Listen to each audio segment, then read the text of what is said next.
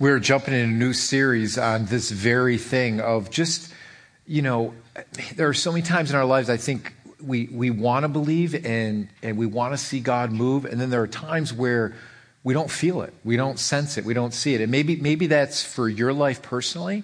Maybe that conversation like you saw in the video, that many of you had the same conversations with people. I want to believe, but, and then we have all these why questions, right? Well, why does this happen? Why is this going on in my life? Why didn't God work the way he should have worked, or I felt like he should have worked? We have all these why questions. And it's, here's the thing I want us to do. I don't want us to avoid those questions. I want to tackle these questions over the next 6 weeks and look at these why questions. And can we find answers in the Word of God? Now, I don't know about you as parents, but when my kids were younger, they still ask a lot of questions as they get older as teenagers. How many of you as a parent, you got a lot of why questions from your kids, right? And I love the why questions from kids. Like, they ask questions like, just questions like this you're just sitting there, all of a sudden this question come up. Daddy, why do zebras have stripes?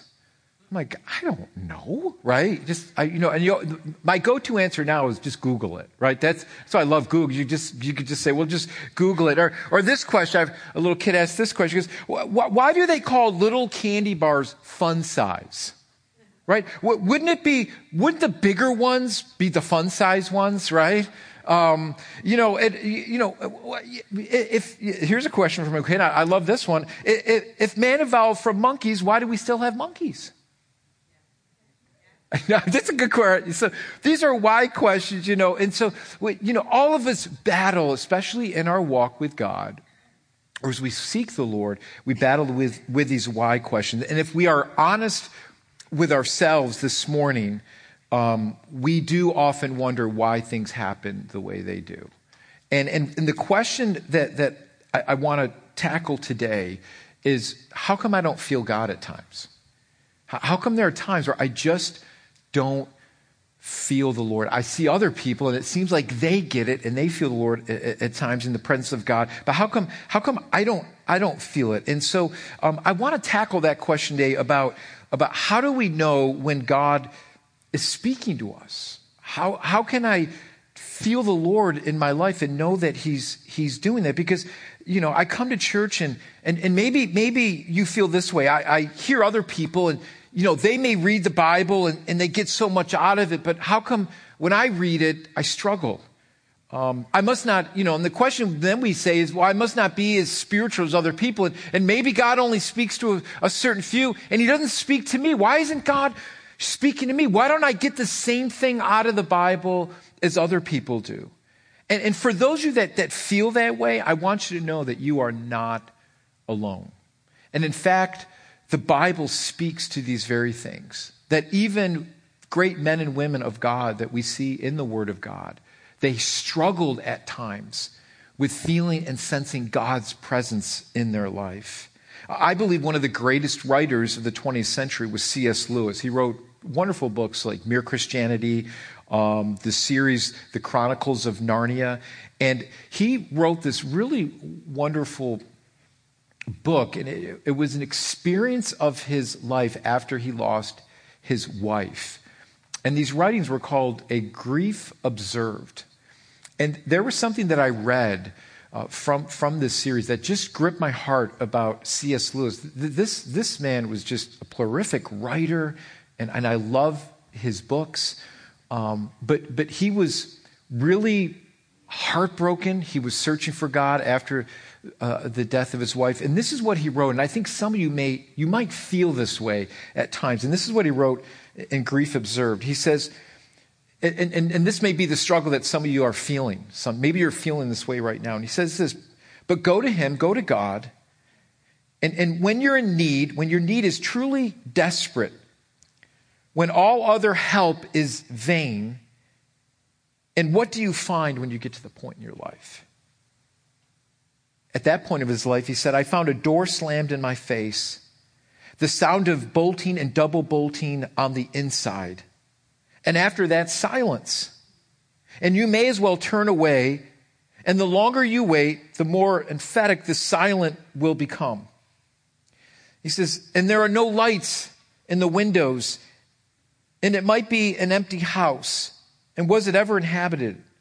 And he says, it seems so at once, but what can this mean? And this is what he said, and I know some of you may feel this way at times, or maybe you're feeling that way right now. He goes, why is God such a present commander in our times of prosperity and so very absent in the time that we need him the most?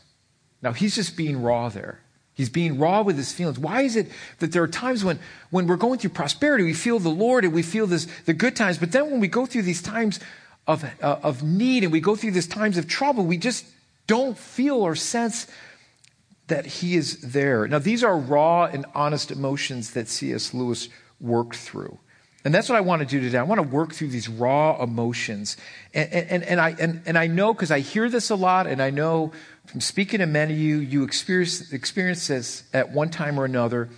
And what I want to do is, before we just jump into this, how do we experience God, even in times of silence or times of trouble that we go through? What I want to jump into first is maybe look at some of the reasons why we don't sense God's presence, and maybe dismantle some of the myths about God's presence. And I hope this helps some of you here today. Let me just give you a couple of things here that maybe can help you. And here are a couple of questions that we can ask ourselves. Maybe you're going through this time where you don't feel God's presence, or there are many times that you go there. It's like a roller coaster ride. There's sometimes I feel his presence, sometimes I don't. But let's get a couple of things here. First of all, let me just ask you this question. Maybe ask yourself this question.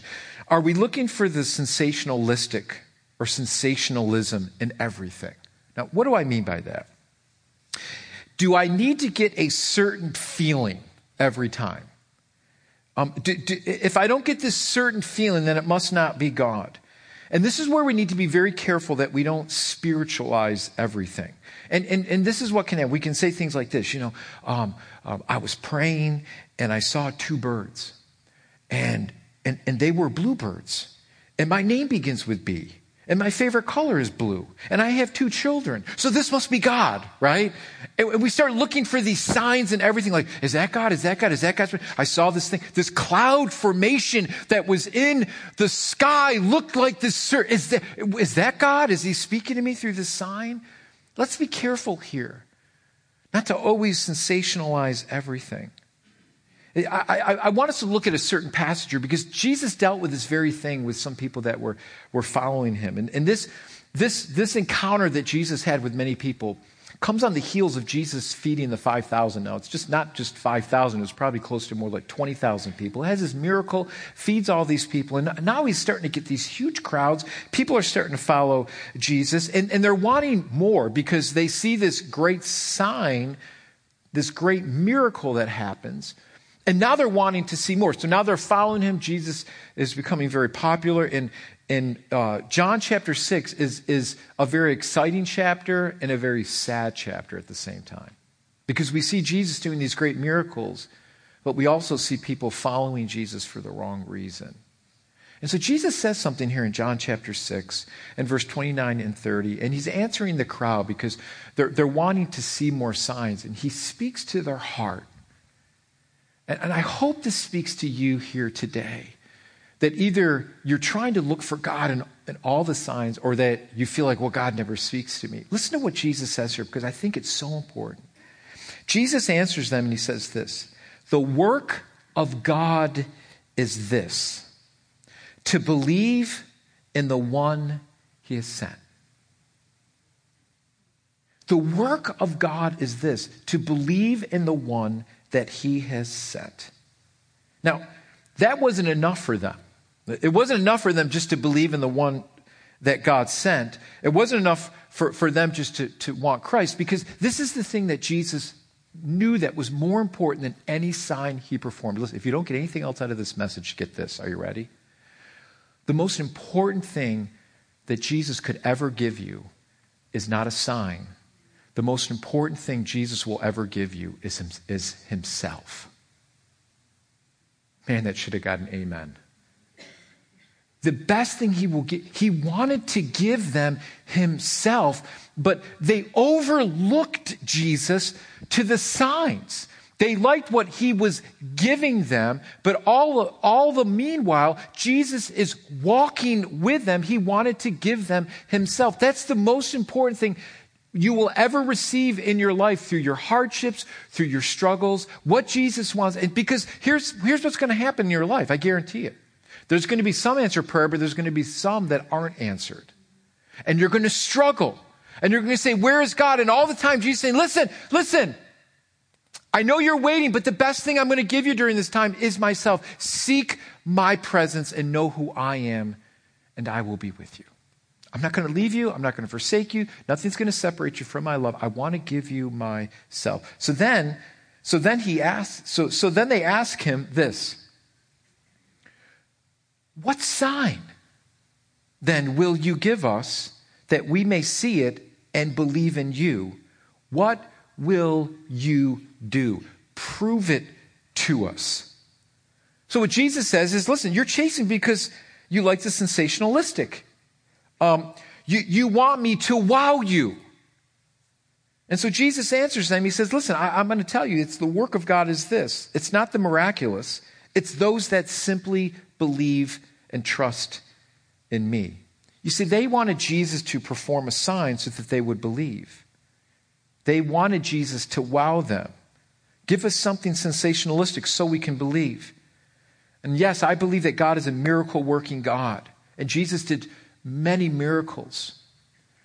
But if you look later on in Jesus' ministry, he did less and less miracles. And his teaching became harder and harder. In fact, if you look at the latter half of John chapter 6, verses 66 is very disheartening, because when Jesus' sayings got very hard, many of those that were following him left him because his teachings got so hard. Because he wasn't giving them the sensationalistic, he was giving them himself. And for many people, that wasn't enough. And so, yes, I believe God's a miracle-working God, but yet our faith in Christ is what lasts. And so everyone has this, you got to realize that everyone has a different experience with God. And for some of you, it might be very miraculous, but for some of you, it may have been over time. In fact, C.S. Lewis describes his conversion as literally kicking and screaming into the kingdom of God. He didn't want to believe, but the evidence was so overwhelming. He was like, I've got to believe. This is true. And some of you, you had a miraculous conversion. For some of you, it was over time where it was just like, man, the Lord and the Holy Spirit kept working on your life until you came to that saving knowledge of Jesus Christ. You see, understand this, that what saves you is not your experience, it's your faith in Christ. What saves you is not looking for the wow and looking, man, did I have the right feeling so I can know Jesus? I'm waiting for this certain feeling to come over me. Then I'll know that I'll come to Jesus. No, what Jesus is saying here, it's your faith in me that changes your life. Put your trust in me, not waiting for some experience or some miracle to come your way. You see, our experiences are all going to be different. But the one common factor is that we all come to Christ by faith through his wonderful grace. That's the one thing we all experience the same, is that the way we come to Christ and the way that we're saved is by God's amazing grace through our faith in Christ Jesus. All our experiences are going to be different. And some of you may be here today and you may say, man, my testimony in Christ is pretty boring, right? I wish I had this really dynamic experience with God so I could share it with everybody. Listen to me. How you came to Christ relates to somebody. It will relate to somebody. And so what you have to realize is your faith in Christ is what's changed your life by God's amazing grace. And some of you have unique testimonies of a life that was just way out there, and God dramatically saved you and healed you, and those are wonderful. Some of you, you just came with the realization, you're like, man, I'm a sinner that needs God's grace. And that's kind of the way I felt as a teenager, because when I would hear testimonies, I would hear these wonderful testimonies of people that came to Christ that had huge addictions and so on and so forth, and that's wonderful. And I was like, wow, and this is the way I used to think as a 15-year-old. Good for them, right? They need it, but I'm okay, because I'm not struggling with those things, right? But all of a sudden, when I began to hear testimonies of people who didn't struggle with those things that said, you know what, I'm a sinner. I'm like, they're a sinner? They haven't done anything wrong. And all of a sudden, my heart started to feel convicted, like, wait a minute, maybe there is something that's amiss with me. And as I began to look closer and closer at the person of Jesus Christ, the further and further I knew I was away from him. And the more and more I know I needed him. And God revealed to me, Barden, you've fallen short of my perfection and my grace, and there's no way in your strength that you could ever approach me without my son Jesus. And that's when I realized I needed a Savior. I needed to be rescued. Right? We all need to be rescued. Maybe some of you were rescued out of harsh addictions. But maybe some of you were rescued out of your own self-righteousness, thinking that you were good. That's who I was. I was that self-righteous person that thought he had it all together, and I didn't. I didn't. And it was so weird because God works through so many different ways to speak to our heart, doesn't he? It's amazing how he'll do that if we're just listening. And for me, it was through this song that my youth pastor wrote himself, and it was just a song about God calling you and that you think your life is okay. And part of the words of the song is, you're playing Mr. Cool. And I go, how does this youth pastor know me? It wasn't the youth pastor that knew me. It was God that knew me. And the song just ziplined to my heart. Bang! It just hit me like, I'm like, who? What is this? And God just spoke right to my heart. And that he's, Barden, that's you. That's your life. You need to be rescued. Every single one of us need a Savior. And the only Savior is Jesus Christ. So let's not look for all these. Don't compare your experience with somebody else or look for the same experience as someone else. Everyone is different. But the common denominator is who we trust. The common denominator is our faith in Christ, saved by his grace. And so maybe you're looking for that sensationalistic thing. God says, don't look for that. Look for Jesus. The second thing that maybe has happened that maybe you're not sensing or feeling God is that maybe your heart's become calloused. Maybe you prayed for something and it didn't work out. Maybe someone close to you hurt you. Maybe this person was a Christian, so your heart became a little harder. Maybe your thinking is, man, people that are in the world are nicer to me than people that are in the church. And then your heart becomes a little harder and a little more calloused, and then bitterness begins to set in. And when that begins to happen, we tend to pull away from God. Maybe you're bitter at God because something didn't work out in your past and you prayed for it and it didn't work out. You're like, why didn't this situation work out? So I don't believe in God. I'm not going to trust him because these things didn't work out for me. Maybe you talk to people that are in that same kind of boat, and so your heart became calloused.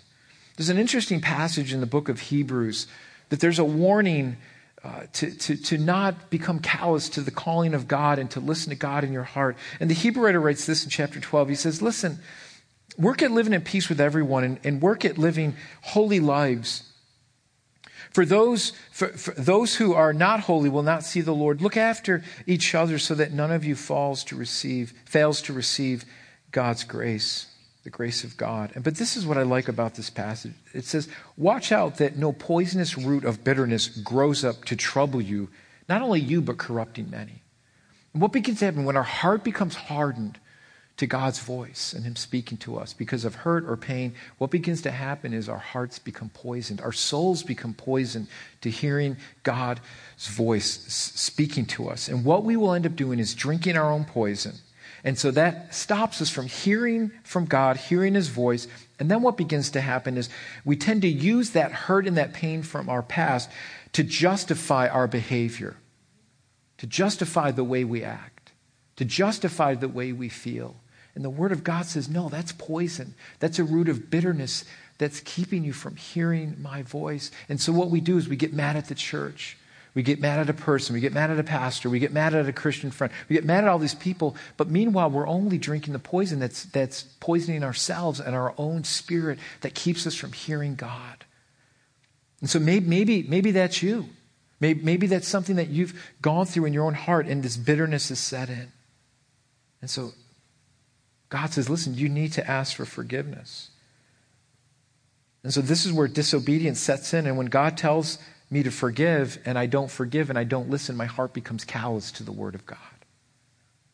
Maybe you're saying, Pastor, I'm not looking for sensationalistic stuff. Or maybe you're saying, my heart's not hardened. And maybe you're just here and you're like, I'm looking at these reasons, but man, they're not clicking in my heart, Pastor. Maybe you're here and you're just like, you know what? There are times where I just don't feel God in my heart. I'm reading, I'm praying. Why don't I sense God moving in my heart? And this is a passage that I want to dig into today because this is a psalm written by David. And we know through Scripture that David was a man after God's own heart. David made tons of mistakes. But the reason why David was known as a man after God's own heart is he kept coming back to the Lord. He repented. There was this relationship that David developed with the Lord. And David, many of the Psalms are written by David. And you see the heartbeat of David. You see the rawness of David's heart in his life and what he went through. And there, in David's life, it's interesting because here David gets anointed as the king of Israel at a very young age. And we see his defeat of Goliath, this giant of the Philistines. And we see these great victories in David's life. But we see great victories and we see also great defeats. In fact, I did a real in-depth study in my own personal time in 2 Samuel, the life of David. And when you read it, it's just disheartening. David went through. His own son, Absalom, wanted to take over his kingdom and kill him. I mean, it's just, you see the train wreck of many of his kids. And here David, we hear all the good things, but David also had this yo-yo of a Christian life where he had very high victories and very low times. And what you will see in many of the Psalms is you see David calling out to God in many of these low times. And what's interesting about David is he gets anointed as king, and then Saul is still king, and he's jealous of David and wants to kill David. And so here David is anointed king by Samuel, but yet his life is on the line, and David has to run. He's hiding in caves and so on and so forth. And so many of these Psalms come out of these experiences of David, of these low times in his life. And I can just imagine what David was saying. Wait a minute, you anointed me as king. Where's my palace? Right? I thought this was going to be easy. Why am I running? Why am I hiding? Where are you, God, right? Have you ever felt that where you're like, God, I'm praying. I'm reading my Bible every day. Why are things getting worse? Have you ever felt that way? Is anybody here this morning? Can I just get an amen? Help me out. Okay. I was going to start preaching to the wall here because I'm a little nervous. Okay, good. You're here with me. Thank God you're all with me. If it's just for me, the sermon's just for me today, then it's just for me. That's all right. I'm just teasing you. But that's what happens. So many times we think, wait a minute, I'm doing all these things, and why is my life getting worse? Some people even say, after I became a Christian, my life got worse. Things got worse. Now, we got to define what that means. Because I think sometimes we get this idea that if I become a follower of Jesus Christ, lollipops and cotton candy will follow me all the rest of the days of my life. First Barden chapter 1, right? Okay, so we know that, listen, that's not the reality. All right, okay? It's not always good. Does God bless us? I believe He does. I believe He does. But the Bible is also truthful when it says we will go through times of trial and tribulation. And so what does David do? I believe, I'm praying for you right now that Psalms 13 will help you. For some of you that are just struggling with this and struggling with your walk and wondering if you're really a true follower, a faithful follower, or even listening to God or a spiritual follower of Jesus Christ. And I'm hoping this helps. So I want to dig into, I'm going to read the whole, it's not a long psalm, but let's look at Psalms 13. And let's see how David works through these times of not hearing God's voice. I want you to get the feeling of David in his heart and his rawness as he writes this to the Lord. And David says this, "How long, O Lord?" How many of you have ever felt that way? How long, O Lord? Will you forget me forever? How long will you hide your face from me? How long must I wrestle with my thoughts and every day have sorrow in my heart? How long will my enemy triumph over me. Look to me and answer, O Lord my God. Give light to my eyes, or I will sleep in death. My enemy will say, I have overcome him, and my foes will rejoice when I fall. But verse 5, but. I like this. I like when I see but, because then there's a change, right? He goes, but they're not going to overcome me. And this is what David says. But this is what I'm going to do. Even though these things are happening, even though my enemy is after me, even though I don't hear you right now, how long until you answer me? This is what he's going to trust in the times of waiting. Are you ready? Here it is. He's not looking in the clouds. He's not looking for bluebirds. Okay? It's not what he's looking for. This is what he trusts, because when he trusts this, because this is what God is going to give him. God is going to give him himself in this situation. Not a sign, but he's going to give him himself. And this is what David's going to trust in. This is so good. This is so good. This is so good. Are you ready? He says, listen, but I'm going to trust in your unfailing love. And my heart rejoices in your salvation. I will sing to the Lord, for he has been good to me. God is good, irregardless of the situation that David was going through. God was still good. And David was even going to sing through that situation. How many of you ever came to church and you were down and you were down and you said, I don't want to come to church today. I don't care what Pastor Barton has to say. I'm not in a good mood. I don't feel spiritual. I don't want to look at people and say, hallelujah, praise the Lord. I'm doing fine. God bless you, brother, sister. I don't want any of that stuff. I just don't want to come. Right? You felt that way. Admit it. We felt that way at times, right? And then you come, and then all of a sudden you leave and you're like, man, I'm glad I came to church today. And you begin to sing, and you begin to focus on God and focus on his character, and all of a sudden your countenance begins to change. Why? Because God says, I'm going to give you myself. Your situation may not change, but I'm going to give you myself in your situation. So what did God do? Well, I believe these 6 verses can be broken up into 3 expressions. There are 3 expressions that David gives her. So what do I do when I don't feel God in my life? Well, here's what David does. First of all, David calls out the problem. David says this, God, how long? How long? Where are you, God? Do you care? Have you forgotten about me? It's okay to be honest with God and to pour your heart out to him. David did. David was honest with God and he shared his heart. David felt abandoned. David felt forsaken. He felt forgotten. These are raw emotions, but this is what has to start in order for us to get back on track again. It's to give our feelings and our emotions to the Lord when we don't feel him. And that's what he did. And then what David does next is incredible. What he does next is look at verse 3. He doesn't let his emotions run away with him. He calls out to God for wisdom and help. So he doesn't immerse himself in these emotions. He calls them out because they're raw, they're real, and he's given his feelings to God. But then he changes. He doesn't dwell on those things which can tend to lead us into depression, into hopelessness. Here's the difference. Catch this. 9 o'clock crowd. Ready? There's a difference between calling out your feelings and then being hopeless. See, David was honest with his feelings. He didn't feel God. He felt abandoned. He felt forsaken. How long, God? And we've all gone through those times. But what David does here is he doesn't immerse himself in those feelings because he did not ultimately have a sense of hopelessness in his life that could lead to a whole nother set of circumstances and problems. What he does is he calls out to the Lord in prayer. And so verse 13, he doesn't let his emotions run away with him. David says, "Oh my Lord, oh my God," basically in the Hebrew, Jehovah my Elohim. By expressing this, David is saying, listen, God, you are all-powerful God that is faithful to keep his covenants, that is faithful to keep his promises. Jehovah my Elohim. David calls out to the Lord in prayer and just says, I'm going to call out to you, Lord, and I'm going to give this to you.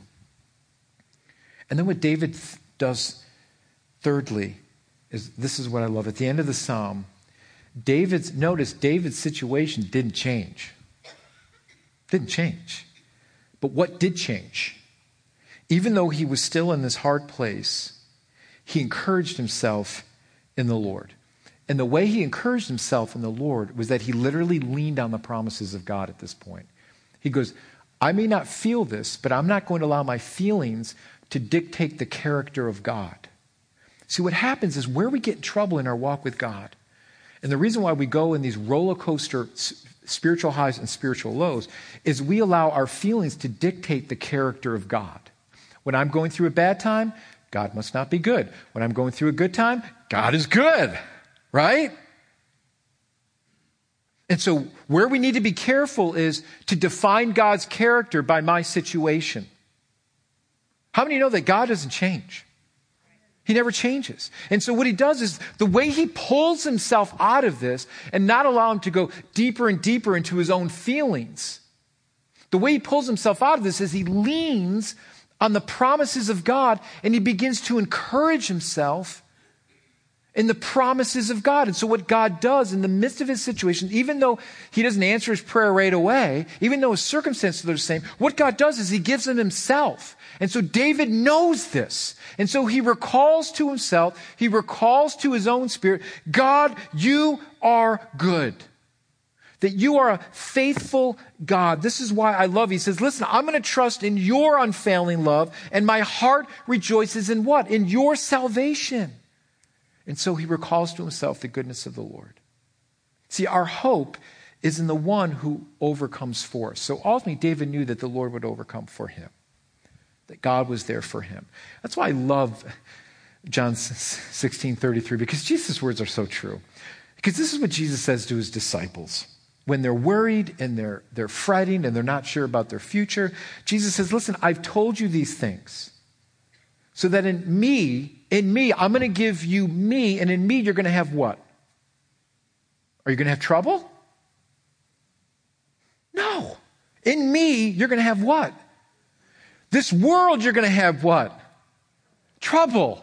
But in me, you're going to have peace. I want to give you me so that you can have peace in the time of trouble, so that you can know me even in a greater way. Jesus gives us himself. That's the greatest gift you will ever receive in your times of trouble. But what God is waiting for is us to depend on him and to serve him, to say, God, I'm going to push through this thing even though I don't feel it, but I know you're there because your promises are true, and I know that you are good. And Jesus even said, in this world you'll have trouble, tribulation, but take heart, I've overcome the world. There's the underpinning hope that we have, that Christ overcame for us. So no matter what we go through, we know that Jesus has overcome for us. Even though we still have those feelings, even though sometimes we do feel like God isn't there, God has never left us. And so what gave David the confidence even during times of uncertainty? What David does at the end of that psalm is that David relied on the goodness of the Lord. At the end of the day, God is always good. He's good. And he's working things for his good in our life. I've seen over and over again where God will take a difficult, horrible situation and turn that thing around for his good so that he receives the glory. Over and over again. And that's the way you may feel in your life too, man. Say, man, I've made all these bad choices, or these things have happened to me in my life and they're just horrible. But God took all those things and redeemed me and changed me. That now I'm a testimony of God's grace and redemption. That's what God does. God is good. And I know sometimes when you're going through a difficult circumstance, it's hard to see the goodness of the Lord. But encourage yourself in the Lord that he never changes, that his love is steadfast, that he is a good God that cares and loves for us always, and it never changes. So in verse 6, he says, listen, I'm going to still sing because God is good. And so what David is doing here, when he's speaking of the goodness of the Lord, he's speaking in the present tense, not in past tense. He didn't say God was good and now he's no good no longer. He's speaking in the present tense where he says God is good, not past tense, present tense. God is still good even though I don't feel him, even though I'm like, where are you, God? But I know that God is still good. And so David said that your love is unfailing and my heart rejoices in this salvation that you've given me. Now I want to close with this, and I'm going to close with this story because this story, I heard it when I was listening to a podcast, and it just spoke to my heart about the unfailing presence of God in our life. And some of you moms may really get this. Some of you moms may relate to this story. I'll be honest with you. There's something really powerful about a praying woman, about a praying mom. How many of you know what I'm talking about? How many had that person in your life that was praying for you through all your thick and thin stuff that you went through and not giving up on your kids? I think there's something very powerful about that. I'm going to ask Katie to come up, and then I want to share this story, and then we're going to close in prayer because I really want to end this time praying for you this morning. Those of you that are struggling today and maybe going through a difficult time today. Here's what I want you to do. If you're going through this or you've been through that and you're doubting, I want you to remind yourself that regardless of how you feel, remind yourself that my feelings will always change. But I'm going to resolve in my life that I'm going to trust and wait, and I'm not going to give up. I'm not going to give up. And realize that your faith has to be the engine that moves you towards God, not your circumstances, not the signs that you're looking for. Allow your faith to be the engine that moves you towards God. Even when you don't sense it, even when you don't see it, even when you feel like you're in the darkest cave, and you feel like you can't take another step, God says, take that step. I know I'm there. You just can't see me, but I'm there. That's where our faith becomes so real and so evident. And God becomes so real when you trust Him in the darkness of your life. This story, this man on this podcast shared this story about his mom. And this man was brought up in a Christian home. Parents loved him, raised him with wonderful Christian values on how to love Jesus. But this man fell away from the Lord. He was in college. In fact, he was in graduate school. And he was selling drugs. He was selling drugs, making a lot of money doing this. And just his dad gave him a Bible. He threw it out. He just didn't care. He just walked away from what he was raised in. And so he's in college, he's in graduate school. 2 months before he was to graduate from graduate school, they did this FBI sting, and he got caught. He got arrested and thrown in federal prison for a lot of years. And this is the story he shares about his parents. He said, I was rude to my parents. I threw the Bible out. I never wanted to talk about God when I was around. He goes, I just was not good to my parents. And he goes, this is what he said about his mom. His mom, and he never knew this, but his mom fasted for him for 7 years, every Monday. One time fasting for 39 days for his salvation. Every day she prayed and didn't give up on her prodigal son. So when he started in prison, she started fasting year after year after year, every Monday, fasting, praying. He said one day, while he was in prison, he found a Bible on top of the garbage can. And he started to read it. And God spoke to his heart. All the prayers.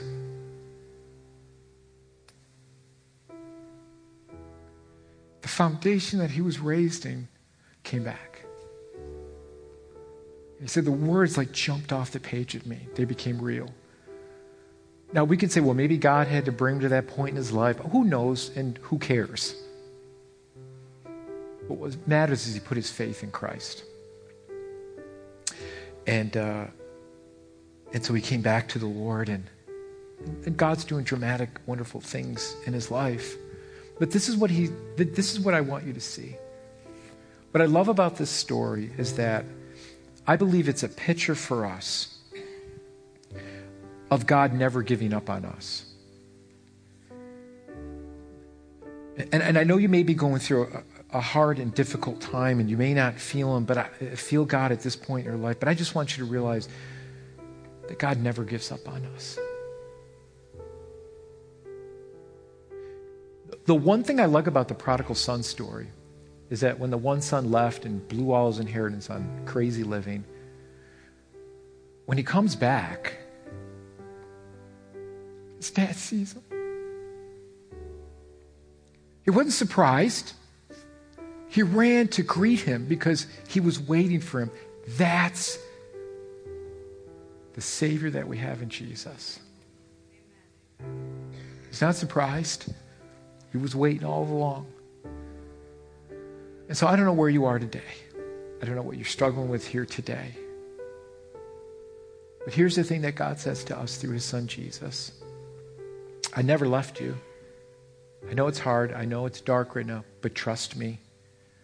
Put your faith in me, and I'll bring you my peace that you're looking for. I know you're hurt.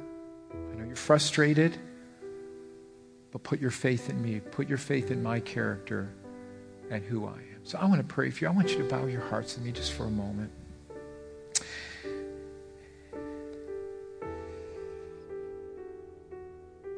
How many of you, just with your heads bowed this morning, you would say, Pastor, just pray for me today? How many of you would just be honest today and just say, man, I just need the Lord in my life and my situation, and yet maybe you're just honest by saying, maybe you're going through a dark time, maybe you haven't reached out to Christ, maybe it's just like, man, Pastor, I just need prayer. And maybe you're praying for a child of yours. Maybe it's a family member. Maybe it's a spouse. And you're like, man, I don't want to give up here because I feel a little frustrated. Or there are times, Pastor, if I'm really honest with you, I've been praying for so long and I just don't see anything. And the Lord would say to you this morning, don't give up. Don't give up. Because I haven't given up on them. So don't give up praying.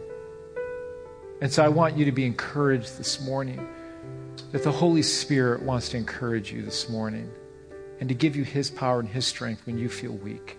That's the grace. It's the wonderful gift of grace that we receive from Christ when we feel like giving up. So what I want you to do is I want you to stand this morning. We're going to pray. And here's what I want to do as we close in song this morning. If you need prayer today, as we sing this song, if you want to come up front, we're going to have people up here that are going to just meet you and want to pray for you. So why don't you stand, and I want to pray for you. And if you need prayer today, we're going to be here. We want to pray for you. We don't want you to go from this place without allowing the Lord just to meet your need and to help you in this place today. So let me pray for you. Lord, we come before you today. We thank you that you are a faithful God today. We thank you, Lord, that you never leave us or forsake us. And I pray for every heart here today that, Lord, they just feel like they're in a dark place, or they've been praying for somebody for years and they just don't see any difference. And God, I pray that you would encourage us through your Holy Spirit today. So as we just come before you today, we're just relying on you. And God, we just pray that you would just give us a fresh filling of your Holy Spirit. Give us a new feeling of a freshness of your grace today so that we can be encouraged to continue on, that we're not going to give up, that we're not going to spiral into hopelessness because we know Christ has overcame for us. And so I pray that you would just encourage every heart here today. Thank you, Jesus, that you've done everything for us that we could never do for ourselves. And so we're relying on you, God, even in the midst of a difficult situation, we're relying on you and knowing that you are good, and we're still going to praise you and we're still going to worship you. So God, touch every heart here today. Encourage us through your Holy Spirit, we pray. In Jesus' wonderful name. In Jesus' wonderful name. Amen. Amen. Amen. God bless you. If you need prayer, come. We'll pray with you. God bless you.